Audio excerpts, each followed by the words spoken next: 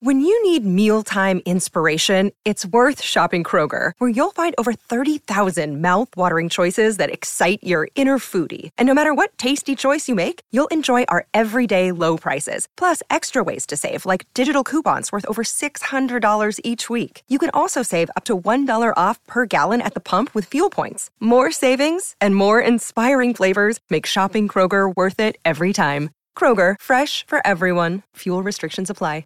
Another day is here, and you're ready for it. What to wear? Check. Breakfast, lunch, and dinner? Check. Planning for what's next and how to save for it? That's where Bank of America can help. For your financial to-dos, Bank of America has experts ready to help get you closer to your goals. Get started at one of our local financial centers or 24/7 in our mobile banking app. Find a location near you at bankofamerica.com/talktous. What would you like the power to do? Mobile banking requires downloading the app and is only available for select devices. Message and data rates may apply. Bank of America N.A., member FDIC.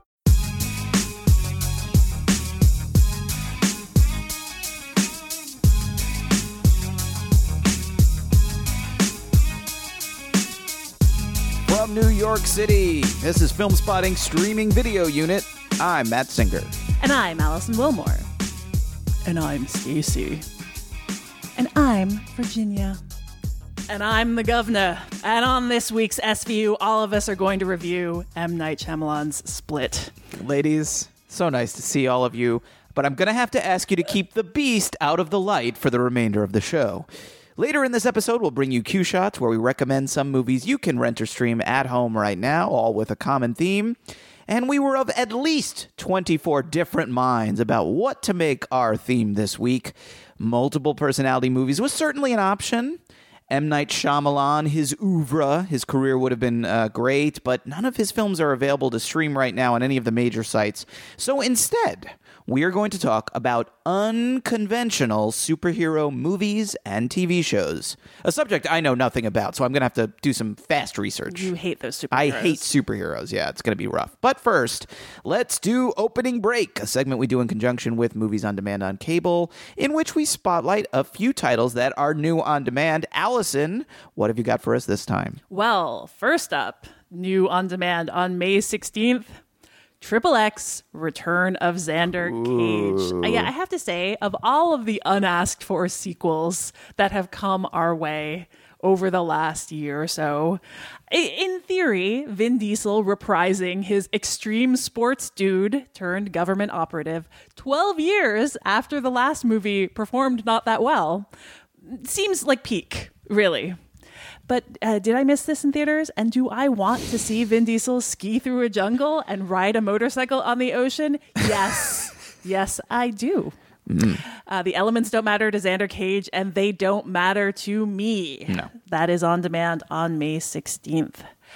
On demand on May 19th is a movie I've heard very little about, but that's actually was well received when it had its premiere. It is The Survivalist. Have you heard of this movie, Matt? I have heard the title, but remind me what it's about. Is it about a survivalist? It is okay, in good. a post-apocalyptic setting. Right. It's a British science fiction kind of thriller, directed by Stephen Fingleton and starring Mia Goth of most recently A Cure for Wellness and Martin McCann. Right. And Right. Yes, he plays a survivalist who I don't think ever gets a name, who is living in the wilderness when two women, one of them Mia Goth, come across his settlement and kind of try and bargain with him in order to stay in a world now where most of the population has died off and there are raiders going around who have no problem killing you for your food. Right. I've heard this has some Mad Max vibes, though I feel like you can't have Mad Max vibes without cars. Yeah. That said, Sort of important. I appreciate what the sentiment behind that. I do like those vibes anyway. So that is The Survivalist, and it will be on demand on May 19th. Finally, on demand on May 23rd, My Life as a Zucchini. This is another one of those non-Disney, non-Pixar, non-DreamWorks, non-American animated movies that gets nominated for Best Animated Film at the Oscars every year. And you always think they look lovely in the clips, and then you don't get around to seeing them. It's funny, the divide in that category is starker than I think any other, just in terms of the size of certain movies versus Right. others. I think they changed the rules, though. So starting next year, that may not be the case. Well, I will say you should see this movie. Okay. It is a Swiss-French co-production, and it uses cute, bright stop motion to tell a story with some seriously dark themes. It's about a boy who is accidentally responsible for the death of his abusive alcoholic mother and gets brought to a group home with other children who have their own troubling stories. And it is about how he eventually kind of makes friends there and makes a new home for himself amongst all these children who come from sometimes, dark backgrounds. It's surprisingly sweet while also tackling ambitious themes. That is My Life as a Zucchini, and it will be on demand on May 23rd. To whom am I speaking with now? Dr. Fletcher, it's Barry. It doesn't seem like Barry. Barry is an extroverted leader. Yes, I am. I'm going to take a professional guess based on the description of all 23 identities that live in Kevin's body that I've gotten from Barry. I think I'm talking to Dennis. I'm encouraged we can finally meet. And I've guessed this because you've adjusted the chocolate dish twice since you came in here, and I understand you have OCD. I see. Now I see. That's clever. That's clever, but I'm not Dennis. The main review on every episode of Film Spotting SVU is chosen by listeners through a poll on our newly redesigned website. Check it out, filmspottingsvu.com. In this poll, your choices were Split, the latest and most successful film in quite a while by M. Night Shyamalan, the unusual documentary casting Jean Benet, and the biopic Neruda from Pablo Larraín. And that was the order in which they placed, with Split earning a decisive victory with over 51% of the vote. The film is the second in a new phase of Shyamalan's career, I would say, sort of more back to basics, stripped down, smaller thrillers.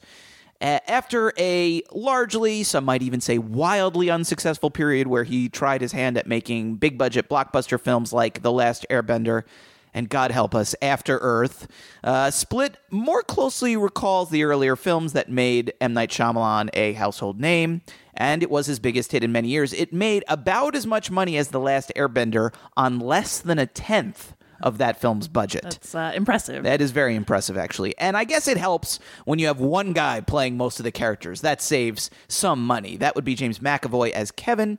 He is a man suffering from dissociative identity disorder. And amongst his many personalities, there's Dennis, who has obsessive-compulsive disorder. And there's Hedwig, who's very childlike.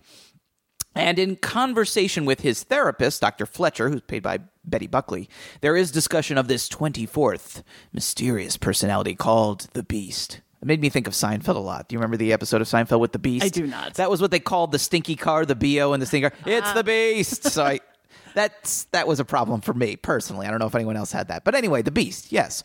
And with Kevin's personalities fighting for control, some of them believe that they can then transform themselves into this beast, something more than an ordinary man. But to bring out this beast, they need to commit an act of human sacrifice, and so they kidnap 3 teenage girls, including Anya Taylor-Joy's Casey, and lock them up in a basement. It's up to the young women to find their way out before they become fodder for this horrible, I don't know what you would call it, experiment. I'm not quite sure. As we already mentioned, this was very much a comeback for Shyamalan. On a tiny $9 million budget, the film has made $275 million worldwide. That is impressive. And it was his best reviewed movie as well since Signs 15 years ago, at least according to Rotten Tomatoes. So my simple question for you, Allison, is, are you on board the hype train with Split, or are you having second thoughts? Or third or fourth or 24th thoughts about this thriller? I enjoyed this more than I thought I would. Honestly, it was when I missed that when it was coming out in theaters, because I believe it came out around the Sundance Film Festival. Yeah, it was away, the week of, I think. The week of. And the trailer had not sold me.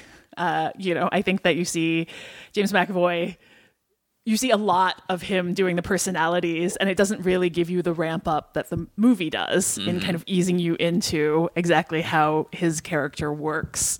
So I had not expected much from this, and I will say I think its aims are fairly modest. Its scale is modest, and I feel like it fulfilled everything it kind of aimed for.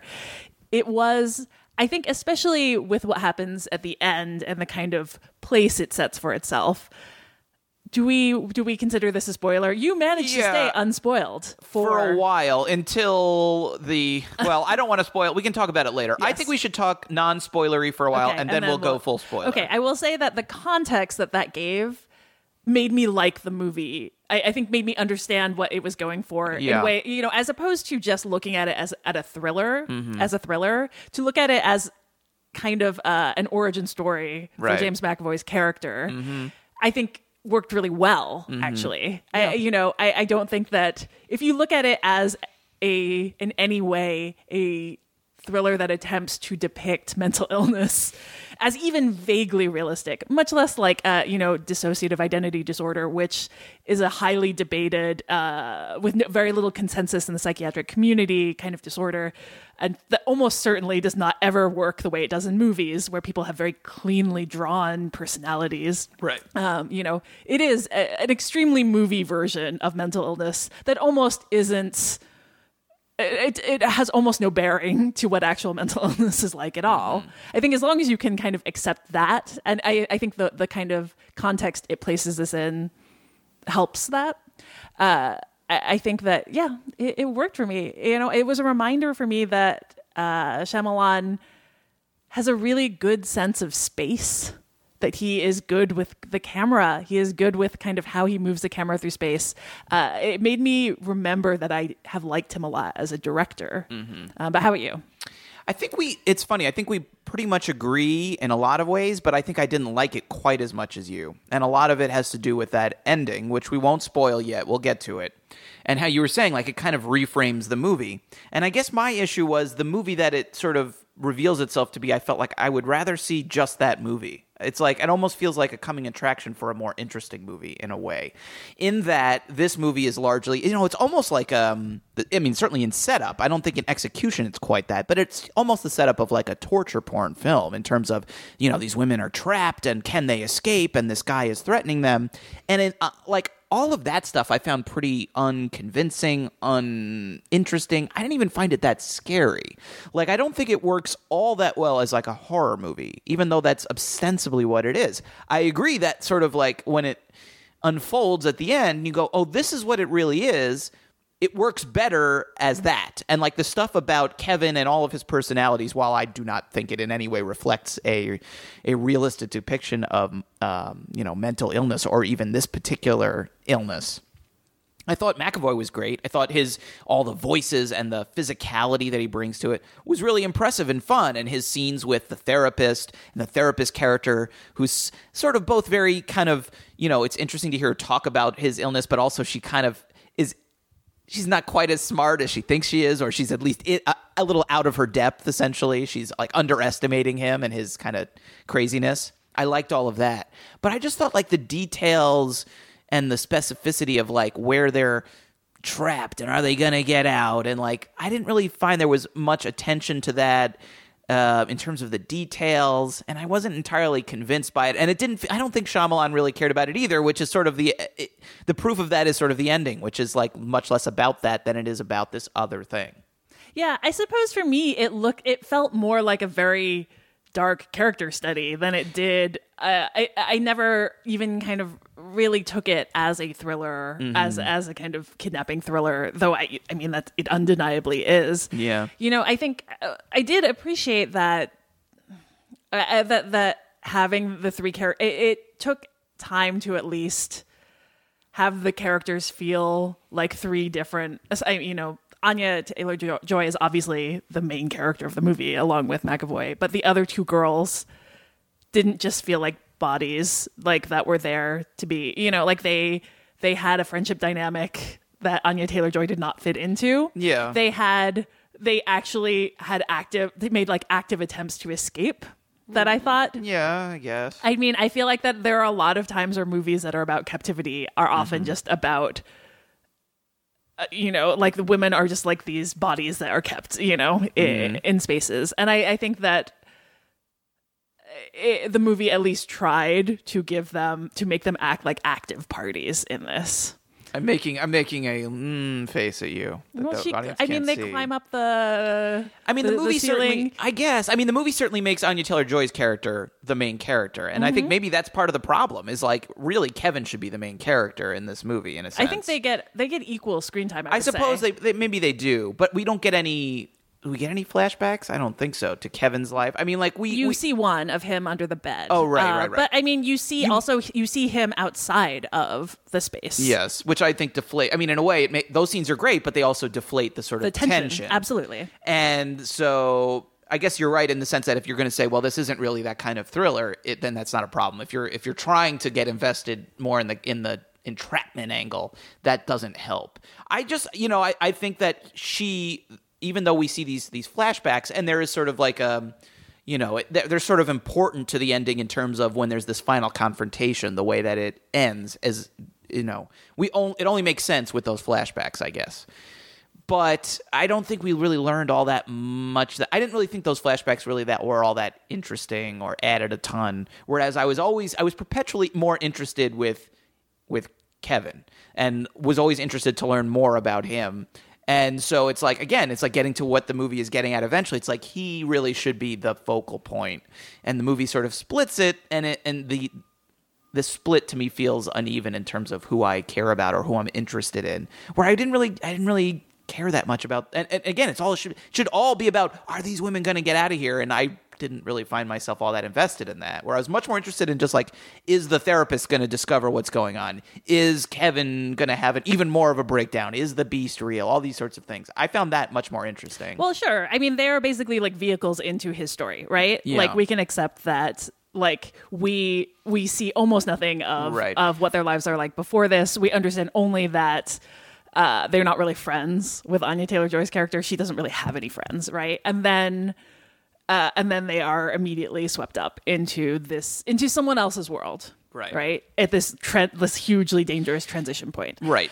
I mean, I can understand that feeling frustrating as a way to get to the story, but I also feel like, I mean, this is basically following the tracks of another story that basically feels like a prequel, in a way. Like it follows in the path of in the tradition of another origin story.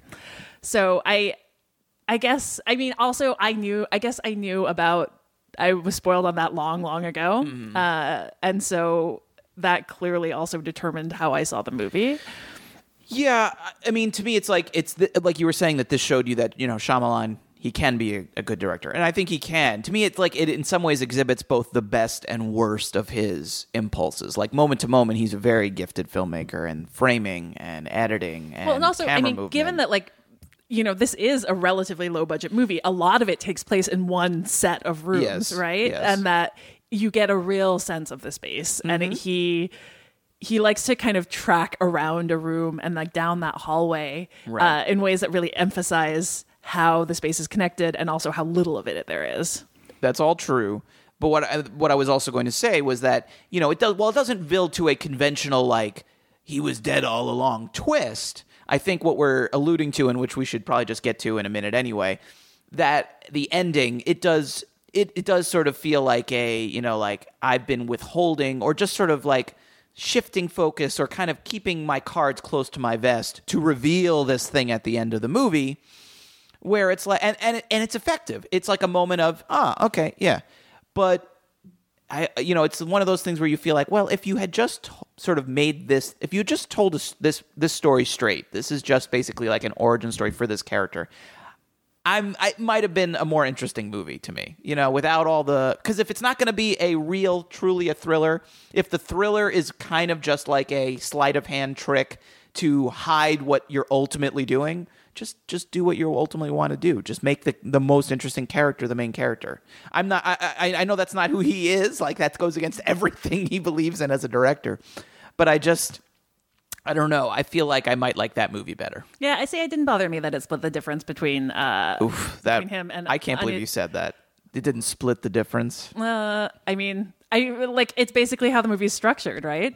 It's just demanding you split your attention between the victim and the perpetrator / other victim. I think that, I mean, you kind of needed this character. You needed her character to allow you that sense of sympathy for his, right? To have the idea that they have abuse in common, that his like kind of warped idea of the world and what true fulfillment and true humanity is.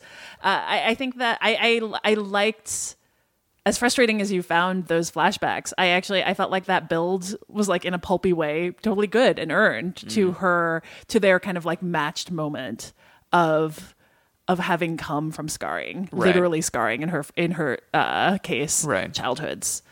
All right, should we talk about the ending more? Stop beating around the bush stepping here. around it very awkwardly. Yes. All right, so here we go. Spoilers are starting right now. If you don't want to know, just fast forward a couple minutes.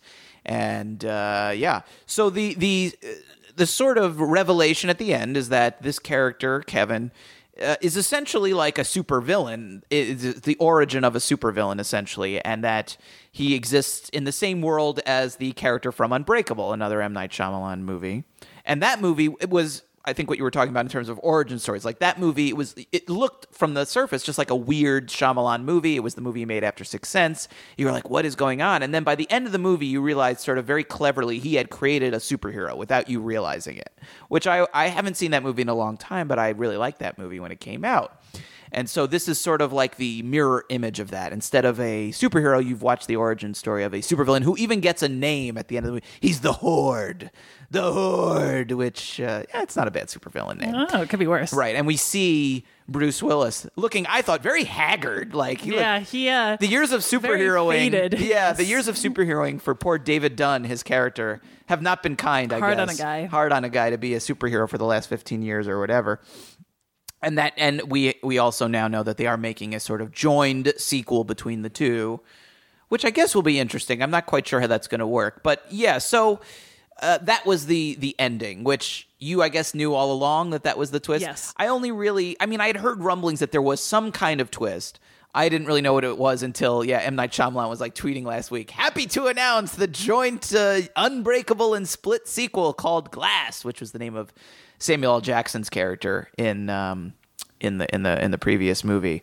So I don't know what else you want to say about it. I mean, do you want to see the continuing adventures of the Horde versus David Dunn? I feel like, and we can talk about this in the next section, I certainly have a sense of exhaustion with the superhero genre. That said, I do like Unbreakable and I liked Split as superhero stories that kind of that took place entirely before any superheroic action, functionally, you know, or supervillain action, like until this point. The thing that I always feel that I am starved for in watching superhero stories is,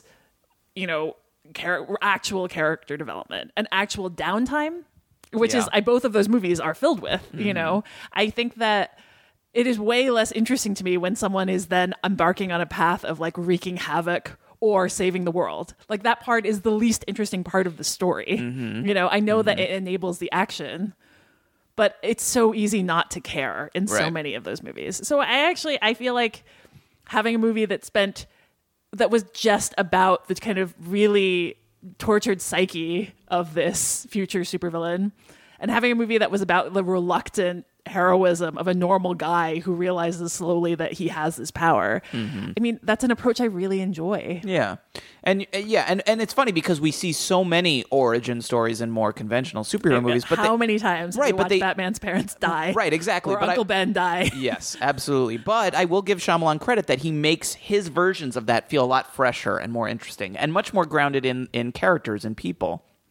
I do wonder, because I did like Unbreakable a lot, and I haven't seen it in a long time, so who knows what I would think now. But generally, I would say I think that's a better movie than this. And I wonder if that's because, when you're making it about a superhero and generally like a good guy, you can make a movie about this character and be like, oh, it just turned out to be a superhero movie. You didn't realize it all along. Whereas with Kevin and with the Horde, I almost wonder if he was like, well, I can't just make him the main character because he's the bad guy or whatever. Like, there needs to be a character to root for or something. And maybe that's why he made this story, so that we do have this, quote unquote, this heroine, this character to sort of latch onto, to root for.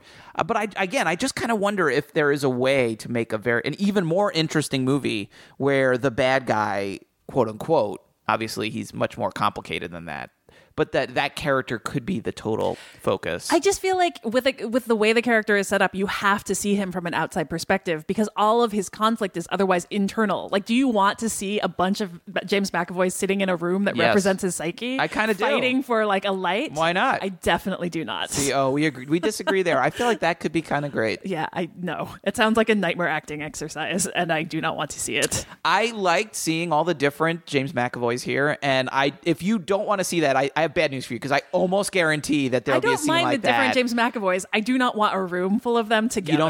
You don't think that scene will be in Glass? That a scene like that? I almost won't be the whole movie the way you're kind of requesting. I don't need the whole movie, but you want a lot of it. This would be an interesting wager. This would be an interesting wager to see. Will we get that scene in Glass? I think I can't tell. I can't tell if I think that it will be there or not.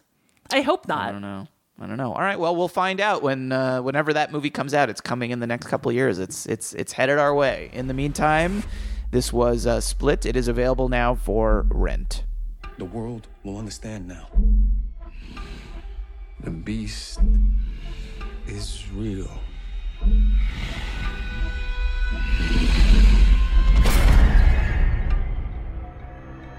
He's done awful things to people, and he'll do awful things to you.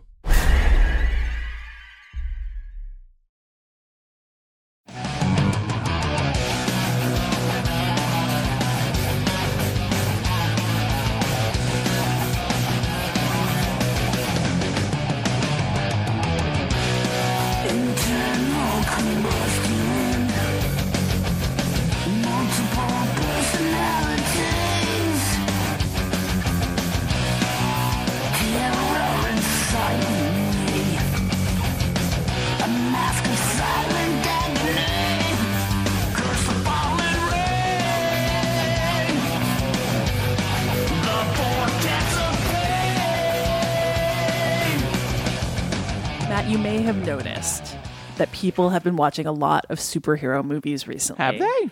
That maybe the superhero movie has become a major box office force. Has it?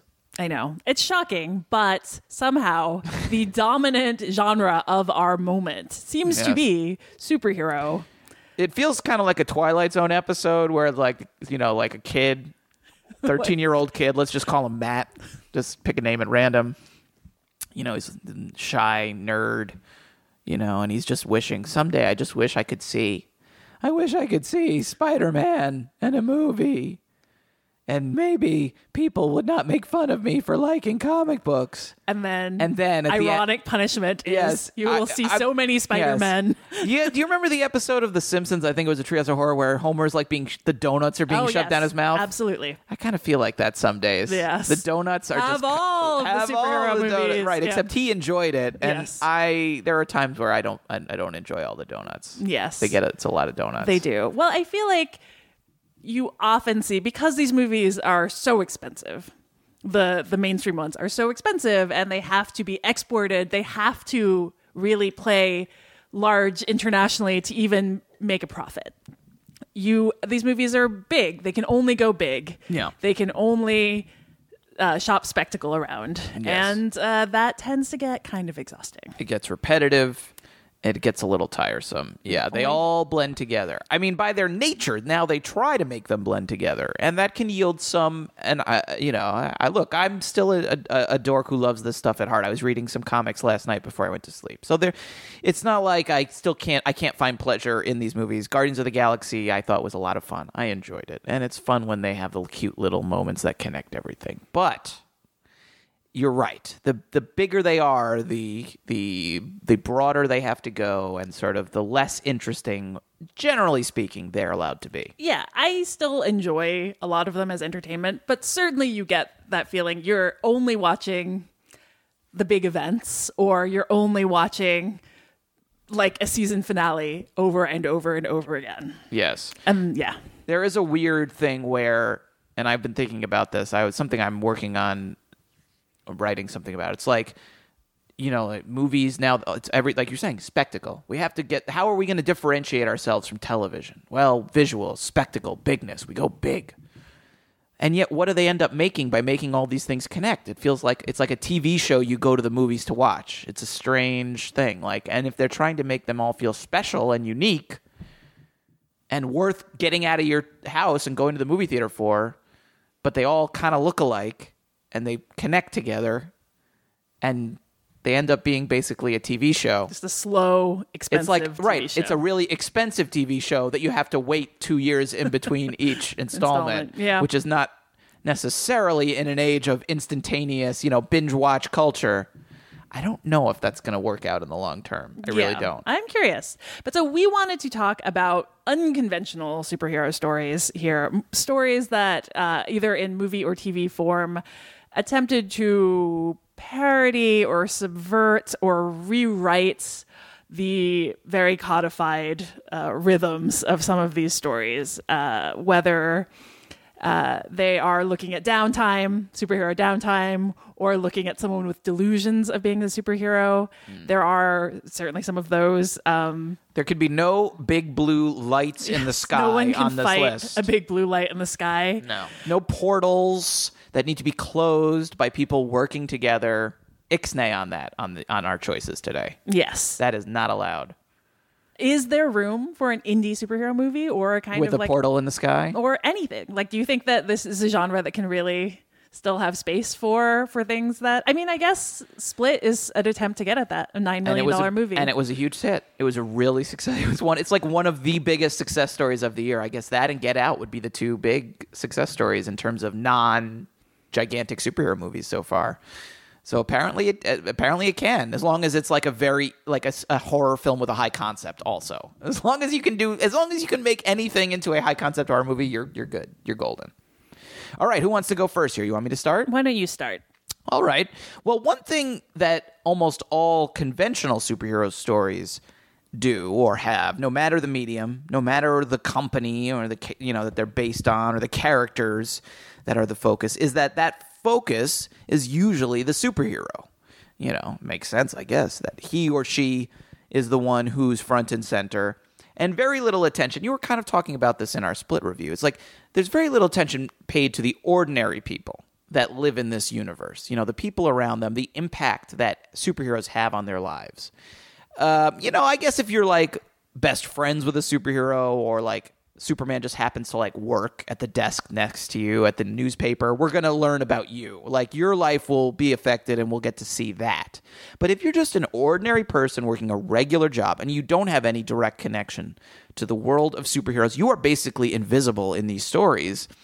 And in some of these movies, it's pretty clear like no consideration is given to you as you and thousands of your fellow Metropolisians, let's say, are slaughtered off camera or just out of frame. And personally, I think this is one of the, even though we have so many superhero stories right now, I think this is like the most interesting and unexamined part of these stories, is that you don't see this very much. How does the existence of a Superman or the X-Men impact a regular person? And there have been a few comics throughout the years to sort of explore this idea. And some of them, like one that I like in particular is this Marvel comic called Damage Control, which is about a company that cleans up after superhero fights. They can be really good, but almost all of them have been canceled very quickly. None of them have been. No one wants that. No one wants it. Right. People go, oh, that's a great idea, and then no one buys it. And ironically, that's exactly what happened to my first pick, the DC television series Powerless, which just ran for a couple of episodes this year on NBC. It is basically a workplace comedy like The Office, with the twist being that it is set in the world of the DC universe and that these characters' lives are indirectly affected by the presence of DC heroes and villains. In the first episode, the main character, Emily, who's played by Vanessa Hudgens, her train to work on her first day it's literally knocked off the track by a battle between Crimson Fox and Jack-O-Lantern. So, very minor characters. You don't see Batman show up, but you do see his cousin, Van Wayne, the cousin of Bruce Wayne, who's played by Alan Tudyk, who's really, really funny on this show. Supposedly is Bruce's cousin. I can't say for certain, but I don't think in the comics he has a cousin. Bruce's family, I don't think he has any family in the comics. He doesn't have a sprawling family. Right, asking him for money. That might be a good idea for a character. I would love that, actually. And it is a funny idea for the show, this idea that, the most selfless, the most destructive hero that'll do anything to save the world has this just selfish jerk of a relative working for his company, Van Wayne. I like that a lot. The other employees at this office include Danny Pudi from Community. He's really funny on it as well.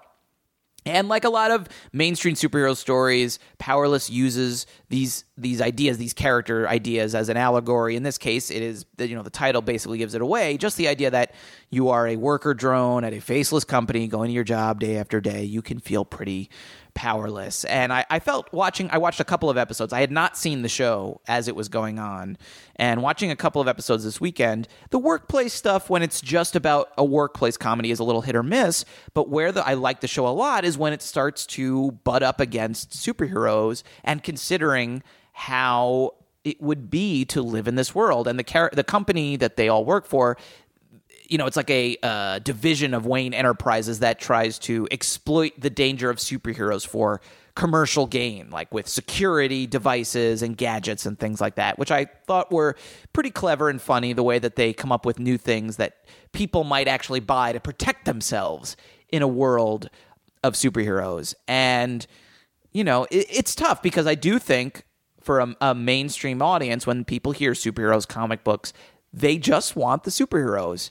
But personally, I love this sort of thing, and I enjoy looking beyond the center to see, like you were saying, Alison, the characters, to see how real people, relatable people would live in this world. And I don't think the show Powerless entirely found its footing. Certainly in the couple of episodes I watched, I laughed, but there were definitely some parts that you're like, they hadn't quite found the groove, the characters. But I could definitely see this evolving into something that was really, really smart and sharp and worthwhile. But it's already been canceled, apparently. So that's not going to happen. But you can watch the episodes they did make on Hulu. That is Powerless. I actually watched all of them. Oh, you did? All of the series. I don't think it ever clicked, really. Right, didn't quite get there. It was always, I think, a little too chipper in tone for... Yes, it has a very sunny, sort of upbeat, lively... Right, considering what it's depicting, which is like what it is like to live drudgery in a city. And also what is like to the live in a city danger. that is constantly, being partially destroyed. Clearly it was a choice to be like, these characters it's just part of their lives. Right. I will say this, though. I think it has a really wonderful opening sequence that captures the title card. Yes. The title credit. I love the opening credits. It's so good. Beautiful. And I think it captures the kind of that touch of melancholy about the basic premise that never really shows up in the show itself. Yeah, the credits are famous, and especially the opening is the Action Comics #1, the iconic shot of Superman, and then it zooms into this woman in the background, and Vanessa Hudgens' name comes up, and then it continues that way with the comic book fights, and then they zoom in on someone in the background. It's great. Whoever designed them did a fabulous job. I wonder if because it was similar to The Office, they didn't want to go too much like the tone of The Office, and so they tried to be a little more bubbly just to differentiate itself. I know that there was some someone was originally attached to it and left. Yeah, and that it was originally supposed to be like an insurance company that tries to insure and in a city that it was a totally different pilot. Yes. I know that. So I think they tried to. I mean, DC has never done I think they touted it as their first comedy series, right? And it clearly took that. They didn't quite have time to settle in. But I will say I do love that opening sequence. You can find it. It's a pleasant show. You can find it on YouTube if you just want to see that. It is worth checking out. I also picked a TV series for my first recommendation. Both of my recommendations are parodies of superhero genre. I am clearly a little antsy with certain aspects of this genre. So my first recommendation is a anime series called One Punch Man. You can find it on Netflix and on Hulu. Only one season so far, 12 episodes. It is about a 25-year-old superhero named Saitama He does not have a superhero name, at least not yet. And superheroics are something it's very easy to do in the world of the series, in which monsters and supervillains are constantly attacking. And there is, in fact, a professional organization of heroes with rankings and public profiles.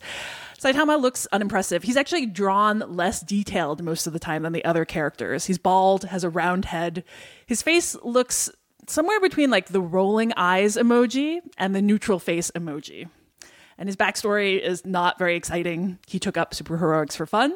He trained for it by doing a dedicated but like pretty normal workout routine that he reveals as a dramatic secret eventually to a group of unimpressed people.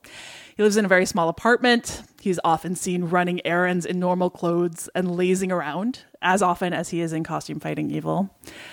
And this is the key to the show. He is so inexplicably overpowered that, as the title says, one punch is almost inevitably all it takes to make an enemy explode in a splatter of viscera.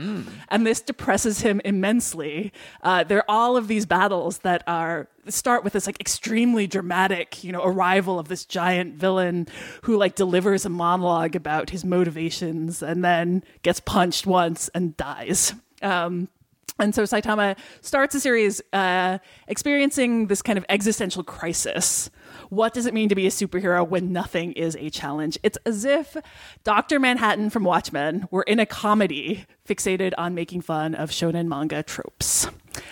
Everyone else in the series is extremely serious and very monologue prone. In fact, Saitama gains a disciple very quickly, and to his great chagrin, a cyborg teenager named Genos, who's terribly earnest and has a whole backstory involving a doctor who remade him after being attacked and a rival cyborg he wants to fight. And Saitama is greatly disinterested in this. The first season is only 12 episodes, as I said. It does start falling into more conventional territory by even the end of that, but the beginning is pretty wonderful. I do highly recommend the first episode, in the very least, just for the kind of very funny just deflating of any of the kind of usual grandiose drama of ramping up to a big fight sequence. That is One Punch Man, and it is on Netflix and on Hulu.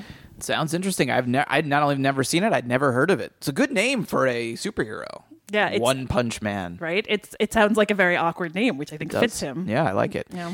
For my second pick, I went with a movie I've seen many, many times. It's probably my favorite unconventional, quote-unquote, unconventional superhero movie. The other one we have already talked about on the show, so I couldn't pick it. That was Super, which is another unconventional superhero movie that I like. I really like Chronicle, which I don't know if it's sort of an unconventional superhero movie. I think so. Yes, I think it would but I've talked qualify. about it on this podcast as well before. Yeah, Super, if you want to hear us talk about Super, that was on SVU number 110, which was our controversial comedies episode. And I think I talked about Chronicle back on number 14.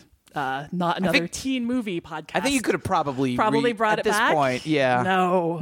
All must right. stay pure. Okay, fair enough. Well, my second pick is an unconventional superhero movie in a few ways. It is not based on an existing superhero, which I think marks it as unconventional in and of itself.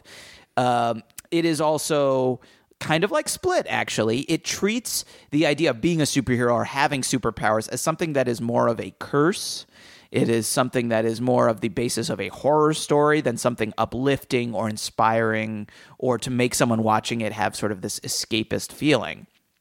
In this movie, the sacrifice involved in the sort of self-sacrifice of all superheroism includes sacrificing the character's body, his face, his life, even his sanity. And the movie is Darkman, directed by Sam Raimi, who, of course, went on to direct the very conventional but very good original Spider-Man movie trilogy. And this film, which he made before it's sort of like the gene splice of Evil Dead and Spider-Man, or at least his Spider-Man movies. You have a young Liam Neeson playing the main character, a scientist. He's on the verge of perfecting this synthetic skin capable of making masks so perfect you could pass for anyone alive. Like I could have an Allison mask and I could walk around and everyone would think I was Allison. It'd be great. I wish I could. I could go to BuzzFeed and imagine eat all the free food, all the free snacks you want. Oh my God! What a wonderful soda world. machine. Yes. Yeah. God damn. But there's a catch because the chemical compound of the masks isn't exactly right.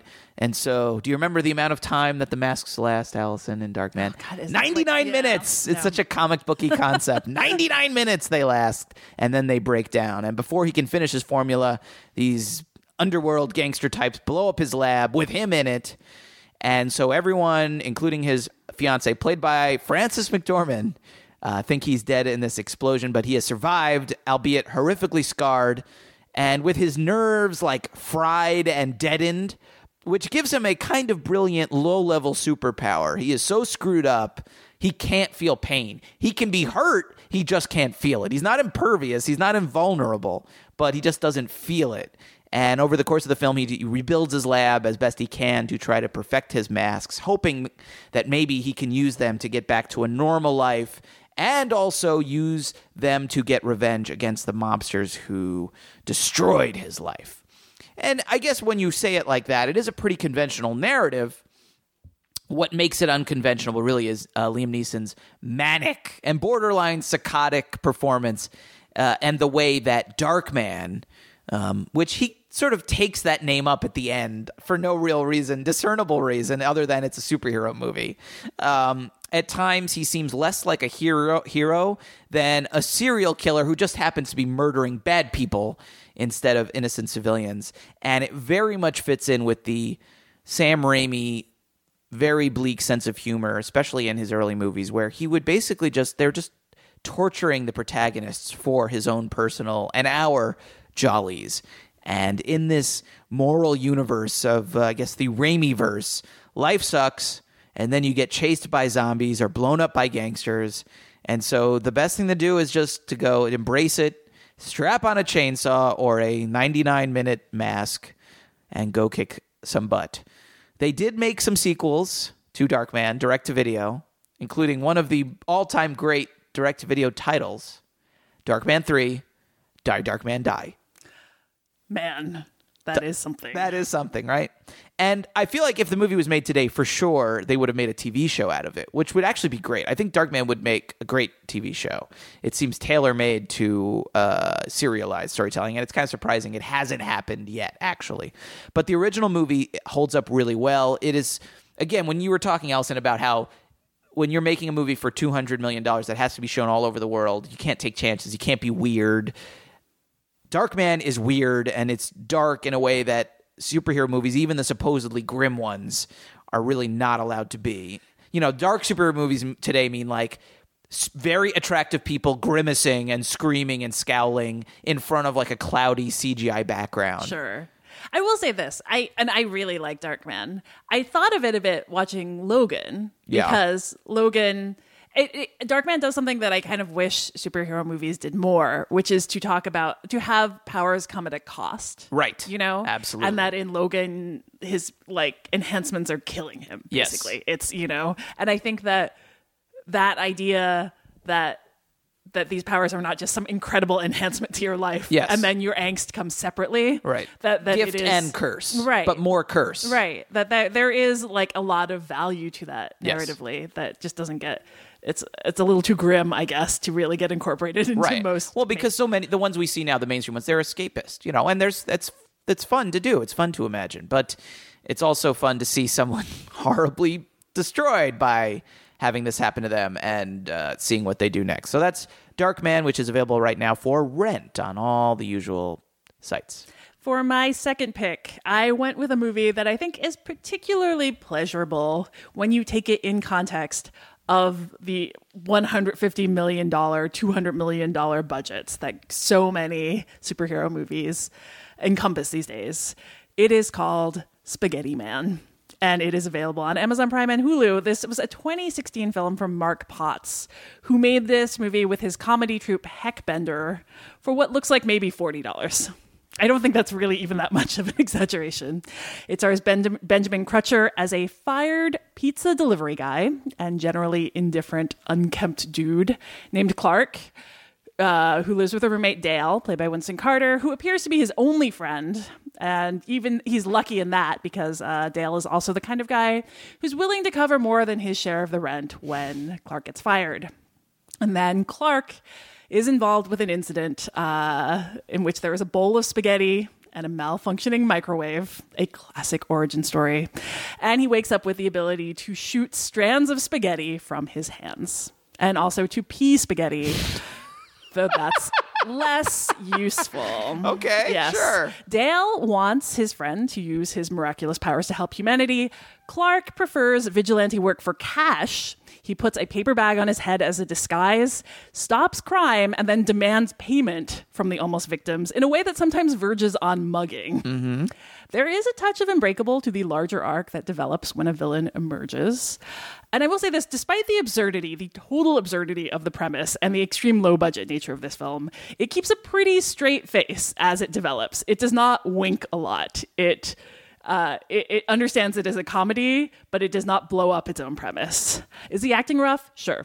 Can the action and the production value look a little stilted? Of course, this is an extremely low-budget film, but does it ever get less funny when Clark hurls a wad of cookie noodles into someone's face? No. I mean, I'm laughing just as you describe it. It is always, always great. Yeah.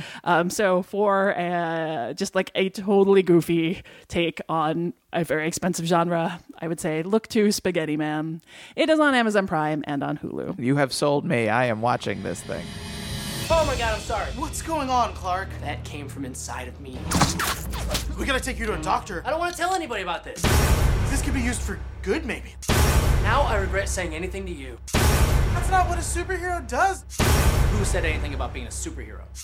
You can clean up the streets and beat up bad guys. Or, I can get paid to punch people? Who are you? I'm the Spaghetti Man.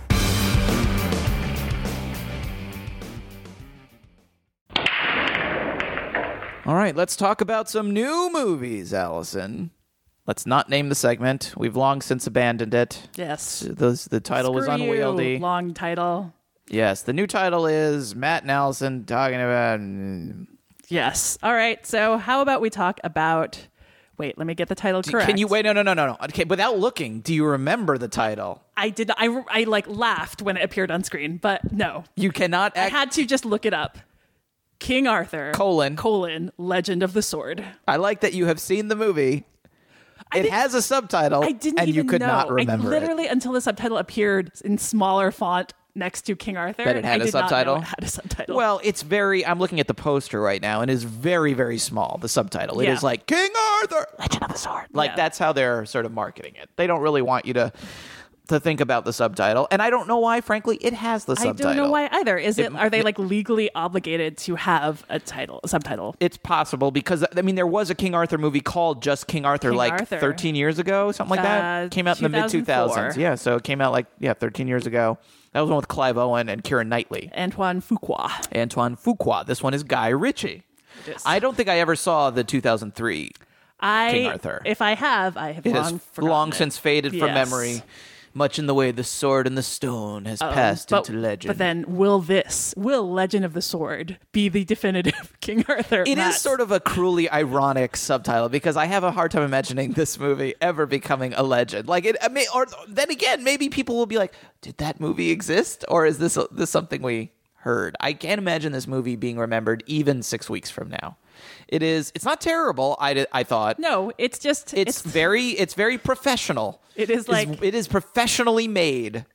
It's like, what if King Arthur, but sort of Cockney? What if King Arthur was like vaguely Snatch-like? It's Guy Ritchie, and it has the energy and those are the best sequences. Absolutely, it has sequences that feel like one of Guy Ritchie's early crime movies. Everyone's kind of talking very like snarkily with very thick working class English accents.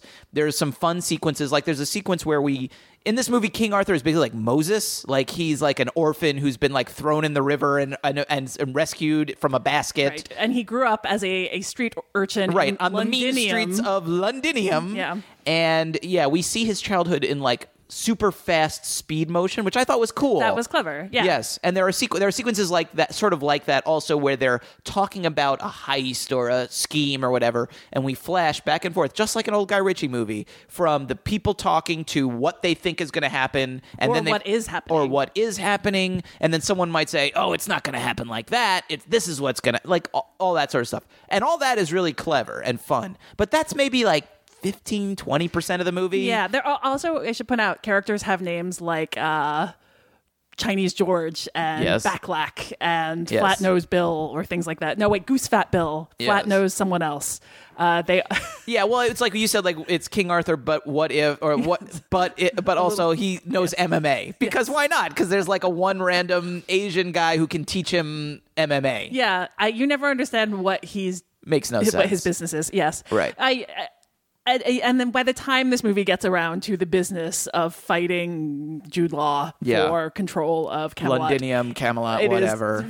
much less interesting. Yeah, I mean, it sort of starts with a bang because that is like giant freaking elephants like trashing this citadel. One of my favorite parts of the movie is that it starts off with what is essentially a last time on King Arthur montage in which it crams all of this stuff involving Eric Bana, Jude Yes. Law, war elephants, Yeah. this bad guy we never see except in flashbacks. Right. We see, and it crams all of that into this really expensive looking montage Yeah. that I think in a lot of other movies would have been just like text on screen. Yeah.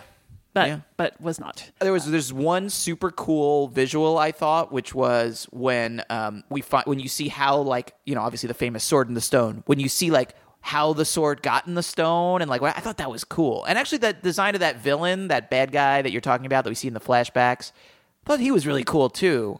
He looks like he looks like something out of Game of Thrones. There are often moments. It's very in Games which of. I mean, to me, it it seems has like actors it's out of Game of King Thrones. Arthur, but what if Game of Thrones? Like you Yes. could also say it's very clearly inspired by that as well. Yes. It's inspired by a lot of things. It's It a is. mishmash. I mean, to me, this it reminded me a lot of.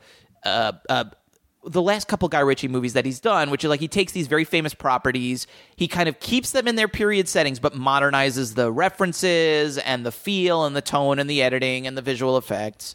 Man from U.N.C.L.E. I thought was just like this. It looked great, stylish as heck, professionally made, entirely forgettable. I enjoyed Man from U.N.C.L.E. more than this. I will say. I think that Man think from I enjoyed U.N.C.L.E. this exactly the same. Had like more of a sense of wholeness, for whatever that's worth, that I think that this or the Sherlock Holmes movies did. See, I like the first Sherlock Holmes because it had Robert Downey Jr., I thought, giving a really fun performance with Jude Law. Like the two of them were great. And even Yes. Man from U.N.C.L.E. has the main guys have Right. chemistry. Whereas- Here you have Charlie Hunnam, he looks great. My goodness, he's a handsome man. And at least he doesn't have to talk in a horrible American accent, which he does often and almost ruins every single thing he does. Yes. He can talk in an English accent, and that is a relief. But he's just not that charismatic, and the guys he's with, he doesn't have a ton of chemistry with. No, and he doesn't have one kind of person to play off of No, specifically. it's that's to me where the biggest deficiency compared to those movies is. Sure. It's fine.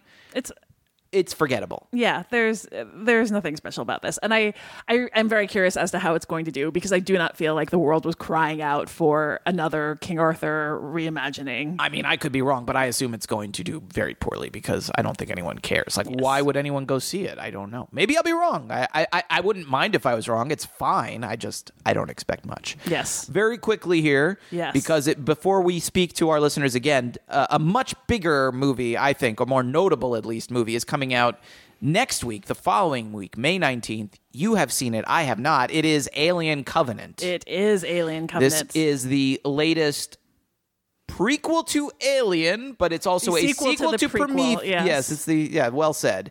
And it is directed by Ridley Scott, who directed the original Alien, did not make any of the sequels, but then came back for Prometheus. So this movie, the early reviews that I've read are very mixed. Some people really like it. Some people really dislike it. Yes.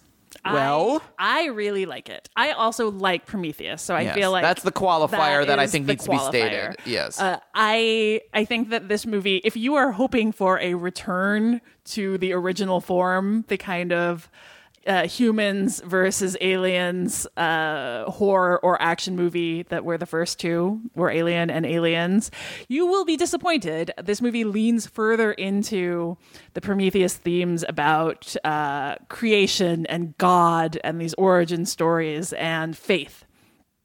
And I think it pulls it off really well. I think it actually, in fact, I would say clarifies a bit some of these things that I think certain people, like a lot of people, read as annoying in Prometheus, particularly the way the humans are portrayed. I think it kind of clarifies intention a bit more. And it gives a lot of focus to Michael Fassbender, who plays two characters in this and who is very good. These movies are very kind of like almost operatic and like aim for this grandeur, philosophical grandeur that I understand deeply annoys some people, but that I actually think works really well. That makes one of us. And it features incarnations of the aliens. Okay. But I think for a lot of people, they will not be given enough screen time. They will be. You're saying there's not enough alien in the movie called Alien Covenant for an audience just looking for aliens. Yes. Going to see them where they put them on all the posters. It's just the poster is literally a big fat alien face, and the title is Alien Covenant. Like that's so you're warning our listeners here. I am warning you. Yes. I would say the focus of this movie is at least as much, if not more, about the relationships between synthetics and humans than it is about the relationship between humans and these xenomorphs. Yes. Interesting. All right. Well, that's a helpful note, I'm sure, for our listeners as well. All right. I'm hoping to see it next week. Well, we'll see what happens. I was not a fan of Prometheus necessarily. Yes. So you think I won't like it?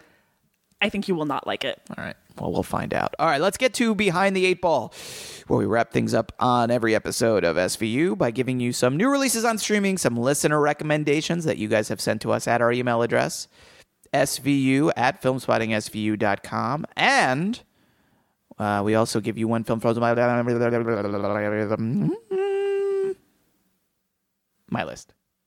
Matt, you want to go first this time? Sure. All right. Well, give me 3 new releases. First up on Netflix is Anvil, the story of Anvil, a terrific documentary about an obscure heavy metal band from Canada. They're basically the real-life Spinal Tap, and this film is a very funny but also very affectionate, not mocking portrait of the two main guys in the band, Steve and Rob, and their enduring decades-long friendship. I love this movie. I have not had a chance to see it again recently, but I added it to my list myself just so, like, you know, if I need something, a pick-me-up coming up in the next couple of weeks, I can pop it in just for a few minutes and watch. It has a fantastic ending. The ending is one of the all-time great movie endings. I agree with you. Yes, that is Anvil, the story of Anvil. It is available now on Netflix.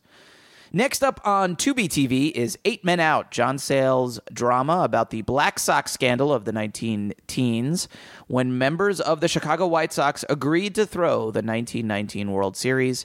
It has a great cast: John Cusack, Christopher Lloyd, John Mahoney, D.B. Sweeney, David Strathairn, Michael Rooker, and Charlie Sheen, who actually, the people don't know this, he was actually required by law to appear in every baseball movie made in the 1980s. Oh. Either him or Kevin Costner. That was the rule. That was the law. They had to work hard. They were very busy. So that's 8 Men Out, and that is available on Tubi TV. Finally, available on Hulu, a documentary that caught my eye that I have not seen, but I'm very curious to check out. I think it's a Hulu original. It's called Batman and Bill, and it is about one of the most important writers of the 20th century whose work is almost universally beloved and yet universally unknown, or at least he is universally unknown. His name is Bill Finger. He is the co-creator of Batman, along with Bob Kane, but it's Kane who, you know, I have to see the movie to find out exactly why. He is the one who really got all the credit, all the fame, all the money for the creation of Batman, but it is Bill Finger who worked with him on all of these early issues. He co-wrote or wrote the first script for the first issue of Batman, Detective Comics number 27, and Bill Finger was instrumental in the creation of the Robin and also the Joker. Without Bill Finger, we might not have any of these characters, but his work went unrecognized for decades.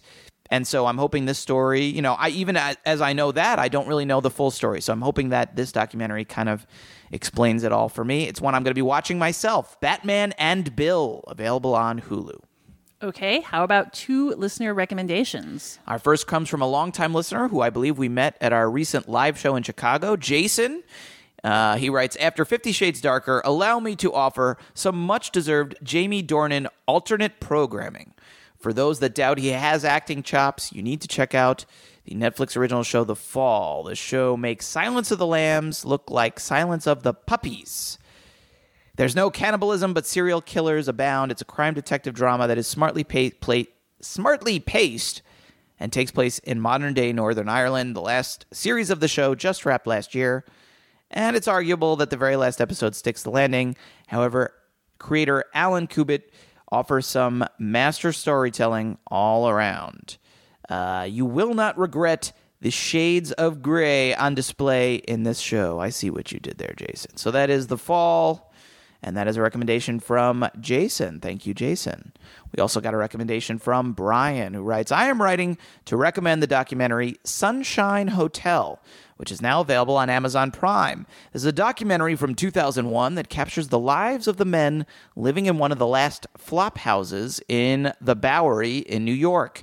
These men live in cubicles with chicken wire ceilings. They all arrived there through various combinations of mental illness and substance abuse. It's a fascinating insight into the lives of these men, all of whom are given respect despite their circumstances, as well as the history of New York City. This type of place was already disappearing when the movie was made, and I can only imagine what the neighborhood looks like now. That's the Sunshine Hotel, available on Amazon Prime. And that was a recommendation from Brian. And thank you, Brian. I'm really interested to see this movie because years now, this would have been after the documentary was made, just a couple of years, 2003-ish, I guess. I lived around the corner from the Sunshine Hotel. It was still there at the time. I don't know if it had closed by the time that I had moved, like 2 years later. So it was the very, very end. I think it did. But I'm really interested to watch this now. So I didn't know it existed. I'm going to be checking it out. Thank you, Brian. Okay, how about one from your My List? You gave me number 6. And number 6 this time is Trouble with the Curve. The Clint Eastwood movie. He didn't direct it, but he stars in it. Slowed by age and failing eyesight, crack baseball scout Gus Lobel takes his grown daughter along as he checks out the final prospect of his career. I never saw this movie. I did, and I remember very little about it. Yes, it was the King Arthur Legend of the Sword of baseball scout movies starring Clint Eastwood. Well, I never saw it, and I saw Amy Adams. Amy Adams plays the daughter. Yeah, I saw it popped up on Netflix, and I threw it on there recently because I do tend to like the occasional Clint Eastwood movie, especially when he's old and cranky. It speaks to me. The old cranky guy deep within my soul. So I added that to my list recently. All right, Allison, are you ready to give us your picks? No. Are you ready now? Okay. Yes. All right, let's start with 3 new releases. All right, first up, new to Amazon, Manchester by the Sea. Kenneth Lonergan's Best Picture nominee, starring Casey Affleck, Lucas Hedges, Michelle Williams. Extremely sad, but also pretty funny, which is an aspect of it that I don't think that most people see highlighted. Story about a man who is brought back to his New England town to confront the tragedy that made him leave and to take care of his nephew after the death of his brother. That is on Amazon. And new to Netflix is Don't Think Twice. I did not love comedian Mike Birbiglia's directorial debut, Sleepwalk with Me, but I did love his follow-up, which is a less directly autobiographical, but clearly drawn from firsthand experience movie about comedians. It's really a drama, I would say, about comedians, about an improv troupe in New York City. Among the actors playing them, Gillian Jacobs and Keegan-Michael Key. Their space is about to be sold, and each member has to wrestle with whether the fact that they're ever going to be more famous, the reality if they're ever going to be more famous or more successful than they already are. Do love a good movie about dreams dying.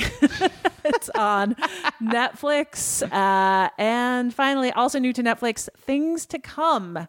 You know, Isabelle Huppert got a lot of attention for her role in Paul Verhoeven's Elle for understandable reasons, but I would say she is maybe even better in this movie. I definitely like that movie better. Another 2016 movie directed by Mia Hansen-Løve, who did Eden and Goodbye First Love and Father of My Children. In this movie, Huppert plays Natalie Chazot, who is a philosophy professor who, in late middle age, suddenly finds herself kind of losing her husband, her publisher, and a parent, and her kids have already left home, suddenly free from all of these ties and has to reorient herself in life. It's really well done. I love Hansen-Løve's movies, and this is another very good one. Things to Come on Netflix. How about 2 listener recommendations? First up, we have one from Alex, who writes, "Hey guys, I want to recommend a documentary on HBO called Tickled. The premise is about a gay New Zealand journalist who comes across an online sport called competitive endurance tickling, where young athletic men are on camera tickling each other for money. Yes, this is a real thing on the internet. Anyway, this journalist discovers a dark web of corruption and fear involved with the organization that makes these videos. The documentary starts off as a hilarious curiosity where you think that you're going to be laughing the whole time just because of the absurdity that is guys tickling each other on YouTube. However, it gets very scary and creepy toward the end, and you're left in this total WTF did I just watch state. It is a great documentary that provides the viewer an insight that A, the weirdness of the internet, B, how corruption has no limits, even when it involves tickling. What starts off as a whimsical special turns into a real-life horror movie. I highly recommend checking it out, and everyone I have recommended it to has seen it out of morbid curiosity. Thank you, Alex. I would also recommend Tickled. Have you seen that, Matt? I have. It's a really interesting documentary. Yes, it definitely goes places you don't expect. No, that is 100%. No one could argue with that. All right. Second recommendation comes from Michelle in Ottawa, who writes, I hope you don't mind me recommending something from what I believe is a Canada-only streaming service called Crave TV. Their focus is on TV shows and documentaries with a great selection of classic TV shows like The Wire, South Park, Seinfeld. They also have a pretty decent lineup of music documentaries, which is where my recommendation of Kurt Cobain, Montage of Heck, comes in.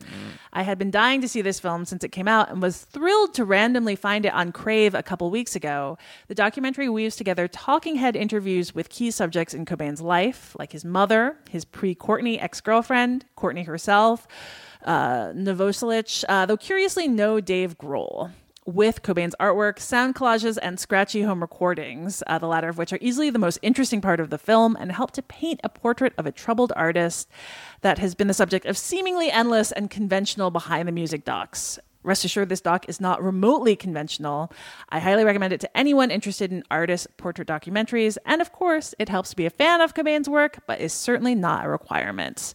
Thank you for that, Michelle. It is available for rent here in the US. It was on HBO Now for a while, but it actually just expired off of that. But you can find it for rent on all the usual platforms. Kurt Cobain, Montage of Heck. Okay, and how about one film chosen blindly by number from your my list? Goosebumps. Thank you. You gave me number 2. That is Small Crimes. This is a Netflix original movie. It's very interesting to me how much less of a push Netflix has given to its original movies so far. This is another one that kind of got flung out there. It premiered at South by Southwest this year and then kind of got flung out into Netflix, noticed by very few people. It stars Game of Thrones' own Nicholas Coster-Waldau as a disgraced ex-cop who's just been released after a 6-year stint in prison for attempted murder. Why it's on my list is that it's directed by E.L. Katz, who did Cheap Thrills, a film that we both liked. Really good movie. Yeah, and it is also co-written by Macon Blair, whose I Don't Feel at Home in This World Anymore we talked about on a recent episode. And that also went directly from a film festival, in that case Sundance, to Netflix. So, you know, I think that I feel like Netflix could also use the Homer eating the donuts as like a metaphor as well, because they just keep throwing so much content at you. And some of it's acquired and some of it's co-produced. Right. And I think with the movies, I mean, I think that will certainly shift a bit as they have some big movies coming out. They haven't this year, but they have not got it down yet where I would say they figured out what to do with original movies yet. But that is available if you're interested. Small Crimes. All right. Listener choice options for our next episode. We're going all TV. Speaking of new content being shoved down our throats, so we got a lot. I will say these are all TV with like various film connections, as is the case these days. That is usually the case these days. Yeah, but we've got 3 new series on 3 different platforms, all highly regarded. I guess one of them hasn't quite premiered as we are about to talk about it, but the other 2 have and gotten incredible reviews. The third one, I know that, well, we'll get to it. Why don't you start? You have the first one. Okay, first up, your first option is Dear White People on Netflix. This is Justin Simeon's Netflix original series, adapted from his own acclaimed 2014 film. That was his directorial debut, about the lives of a group of Black students attending a mostly white liberal arts college. It is funny. It is a comedy, but also tackles race in America, but also tackles college as a place where you try and hammer out your identity and try on different identities. It's gotten a lot of praise, and I've heard from some people it's better than the movie, and from other people that it expands, at least it has room to expand on some of the themes that were in the film. So Dear White People, that's your first option. It is on Netflix right now. Our next option will be available on Amazon Prime starting on May 12th, although you could watch the pilot right now, and that's the main reason why we're particularly interested in this. It is I Love Dick, created by Jill Soloway, who's also, of course, creator of Transparent. And it tells the story, I'm reading from the Amazon website here, of a struggling married couple, Chris and Silver, and their obsession with a charismatic professor named Dick, told in Rashomon-style shifts of POV. I Love Dick charts the unraveling of a marriage, the awakening of an artist, and the deification of a reluctant messiah. Not enough deification in television plot synopsises, in my opinion.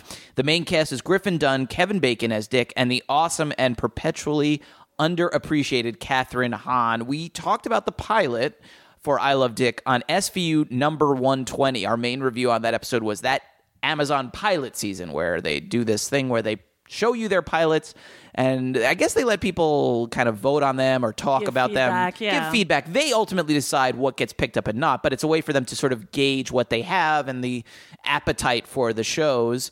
And I believe this is the first one of that batch to be, at least, I don't know if they picked up all of them. I know they are making The Tick. That was another show, but that hasn't appeared yet. We are getting I Love Dick on May 12th. I have so many TV shows to watch right now that I just don't have, including both of the other shows you're talking about and some of the other shows that have already come out, like Bosch. I still haven't gotten through Bosch. Love Bosch. I love Bosch, and I have no time to watch Bosch. I already watched Bosch. You watched the whole season? Yeah. Oh, I'm so jealous.